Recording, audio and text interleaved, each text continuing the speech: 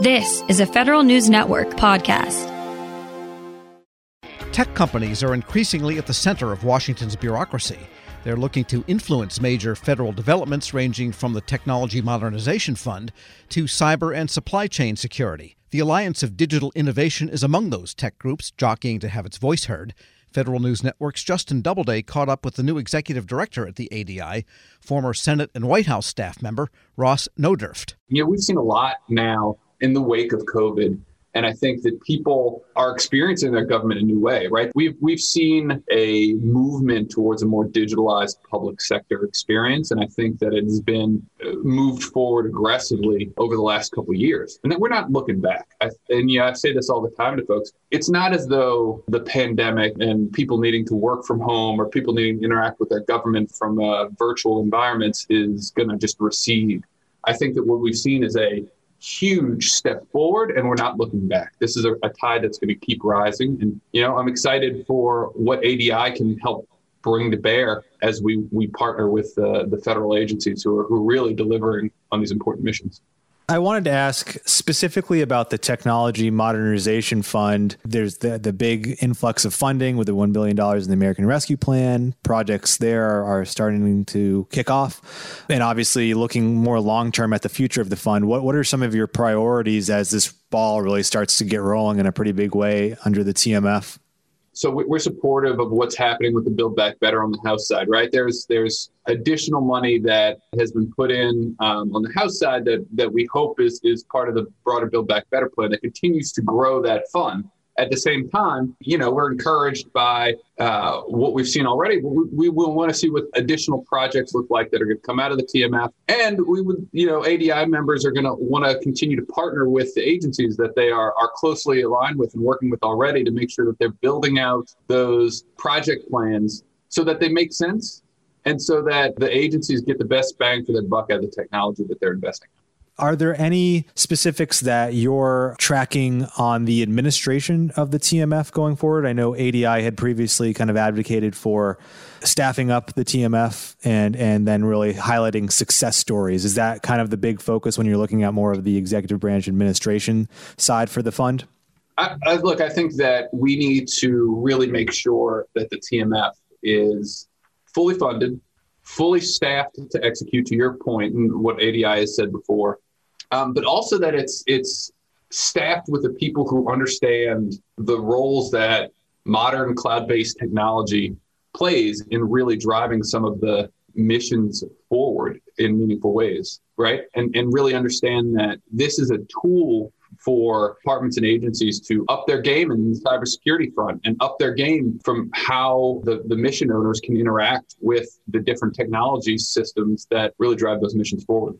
And then another big initiative for the Biden administration is, of course, supply chain security, cyber and supply chain security. The administration is working through the Commerce Department to produce a big report on the ICT supply chain, and it's slated for release early next year. Is that something that you're focused on at all? Do you have anything that you'd like to advocate for there? Look, I think the administration has done a lot. So we got to look at it. It's two administrations at this point in time, right? So we've had the Trump administration was taking a hard look at supply chain. The Biden administration has continued forward, really focusing on supply chain. And there's efforts across the board, whether it's the DHS Scrum Task Force, which you identified over at the Department of Commerce, some of the other efforts in the Department of Defense right now from a supply chain security standpoint. I think that there's a whole host of supply chain security efforts going on right now. And I think they're important. I think it's a mindset shift that we as a country are right to take. ADI is really going to make sure that we are doing what we need to do from a supply chain security standpoint, while at the same time making sure that we are still doing what we have to accelerate acquisition of those technologies. I think we can walk and chew gum at the same time, right? I think we want to make sure that we are investing in the commercial technology, commercial cloud-based technology that makes sense for agencies, while making sure that we're doing what we need to get the outcome that we're looking for. And I think that's an important distinction, right? What do we want? We want secure supply chains when it comes to technology. IT and comm sector supply chain security. And now we're totally in favor of that, but we cannot lose the forest through the trees, and we have to make sure that our acquisition practices don't suffer or lag from that and continue to move forward. We have to make sure that we are continuing to invest in those modern cloud-based technologies as we are looking at what processes we need to put in place for supply chain security. And on a similar note, cloud services, cloud in general, kind of has had an interesting role in the Biden administration's push for better cybersecurity, because obviously the cybersecurity executive order pushed agencies to move toward the cloud to be more secure. On the same token, we've seen some attacks that have used clouds as sort of a staging base, for lack of a better word, pull off some major cyber attacks. And the Biden administration has obviously been very focusing on cloud security, bringing them into CISA's joint cyber collaborative. What kind of balance do you think you can strike there when it comes to focusing on security in the cloud and some of the policies and initiatives that the administration and Congress are working on when it comes to cloud security? Yeah, look, I think that attackers are going to find whatever vector they can whenever they have an opportunity. So as we naturally progress to a more cloud-based environment, you're going to see the threats move towards more cloud-provided platforms and services. So I think it's incumbent upon both the technology companies to build that security in from the beginning, which cloud-based modern software that's developed and cloud technology generally has that in mind when they're doing it. So being able to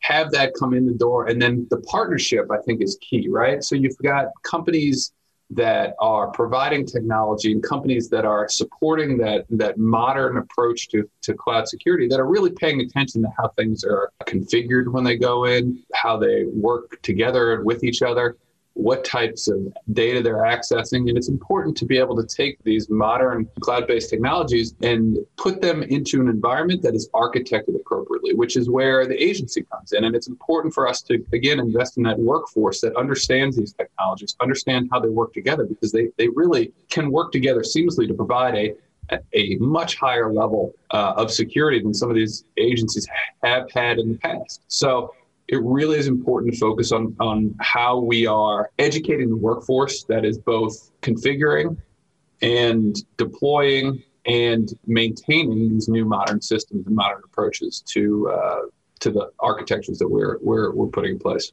Ross Nodurft, Executive Director at the Alliance for Digital Innovation, speaking with Federal News Network's Justin Doubleday. Check out Justin's story at federalnewsnetwork.com. Hello, and welcome to the Lessons in Leadership podcast. I am your host, Shane Canfield, CEO of WEPA.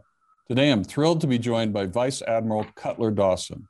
Cutler has had an incredible career serving our country for 35 years in the Navy, where he attained the rank of Vice Admiral. And during his service, he had numerous assignments afloat and ashore, including Commander, 2nd Fleet, Striking Fleet Atlantic, and in Washington at the Pentagon and on Capitol Hill, where he was the Navy's Chief of Legislative Affairs. Immediately following his retirement from active duty in 2004, he became the president and CEO of Navy Federal Credit Union, the world's largest credit union, where he served for 14 years. Under his leadership, Navy Federal grew from 2 million to 8 million members. Phenomenal. Cutler, welcome and thanks for joining me. Thank you, Shane. You've had a fascinating career across both military and the private sector. Can you tell us a little bit more about your background and your professional journey? Well, I started out at the Naval Academy, where I graduated in 1970, and then, as you mentioned, spent 35 years in the Navy with 6 actual afloat commands. The first one was when I was 27 years old. I didn't know enough to be scared of anything, and it was probably one of the highlights of my career. And then after I retired, after 35 years, I went to work at Navy Federal Credit Union as the CEO, where I spent my next 14 years. I'm currently retired and enjoying life, and it's been a great run for me. How would you describe your leadership style, and how's that developed over the years? My style has been quite consistent. I believe, and I've learned this in the Navy, that you have to go to the deck plates to see what is going on. And you have to learn what your people do and how they do it, so you can help them to be better at it and more efficient and more productive. It's something that you need to do all the time. I remember I used to tell folks that you don't want to retreat to your cabin. And what I mean by that is the longer you're in a position, the less you think you have to get out and about. But that should be the opposite. You should get out and about more because people change, situations change, and you've got to figure out a way to get to them and find out what they're doing and what you can do to help them. We'll talk a little bit more about your book, but I read it, From Seed to the C-Suite. Fantastic read. You talk about the deck plates in that as well. I would encourage everyone to get a copy of this and read some more detail about going to the deck plates. Cutler, who was the most impactful leader in your life, and what quality did you admire about them? I had numerous while I was in the Navy, but the quality that I enjoyed the most was the leaders that got to know me as an individual, and that they cared about me. And I could tell that they cared about me. And they were not only my leaders, but they were my mentors. And I remember one particular one, Bill Schiffer, when I had my first assignment at the Pentagon. I would go in to see him with my problem of the day. And I knew that he had numerous problems of his own, but he would stop and he would focus on me, and he would make me feel like I was the most important person in his world. And I tried to do that throughout my career, but really it's about caring for your people. Cutler, in reading your book, there was a quote you used to inspire those people that work for you. And it really got my attention. And it was, you are the captain of your own ship. I wonder if you can talk a little bit about what that means and how it was useful to you and the leaders you were developing. Absolutely. What I mean by captain of your own ship, when you are the captain of a ship, sometimes you're in the middle of the ocean and you don't have anybody to turn to make decisions. You don't have anybody to turn to ask, what should I do now? You have to be the captain of that ship. And I translated that into, let's say, Navy Federal's organization, where I would tell branch managers that I said, you are the captain of the ships of Navy Federal. You're the ones that are facing the members or customers, as others call them, every day. And you have to make decisions without a lot of guidance in some cases and without a lot of time. So be the captain of your own ship. Step up, make decisions, do what you think is right, and you never can go wrong.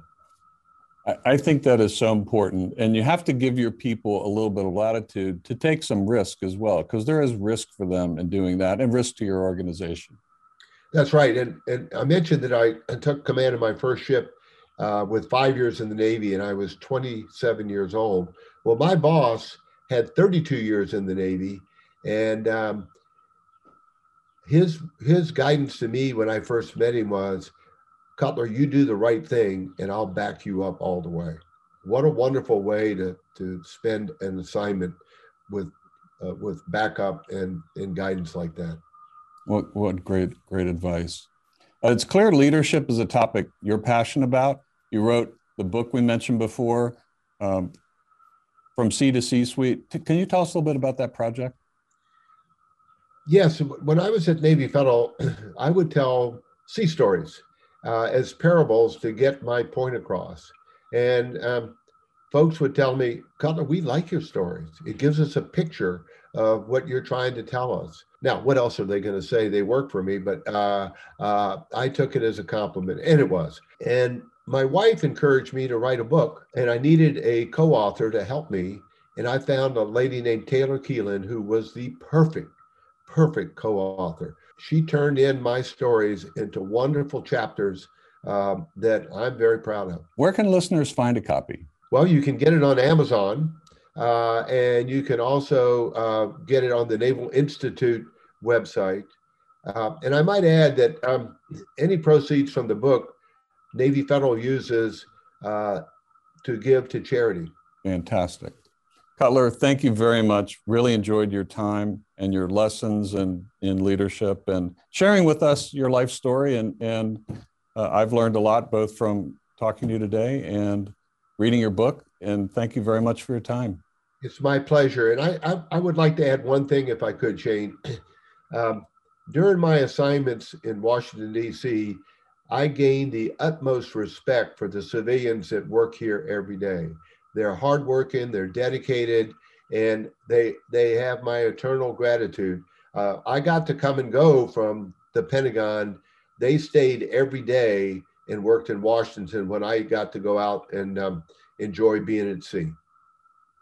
Perfect. Thank you. Yeah, WEPA serves civilian federal employees, but your comment is well taken because the interaction between the two is continuous, it's nonstop, and it's critical. So the career civil servants, as well as career military, our country would not be where it is today without them. I totally agree. And I can tell you from the U.S. Navy standpoint, we couldn't operate like we do without them being the backbone of what we do. Thank you very much for your time today, Cutler. And to everyone listening to Lessons in Leadership podcast, we'll see you next time. This episode is brought to you by Zelle. Whenever you're sending money through an app or online, it's important to do it safely. Here are a few helpful tips. First, always make sure you know and trust the person you are sending money to. Second, confirm you have entered their contact details correctly. And finally, if you don't trust the person or your recipient is rushing you to send money right away, think twice before sending money through an app or online. Grab a 30-day free trial of Live by Live Plus, and you'll get unlimited skips, commercial-free music, and all of the podcasts and live streaming events you can handle. Visit livexlive.com/podcast1 to learn more and start your free trial.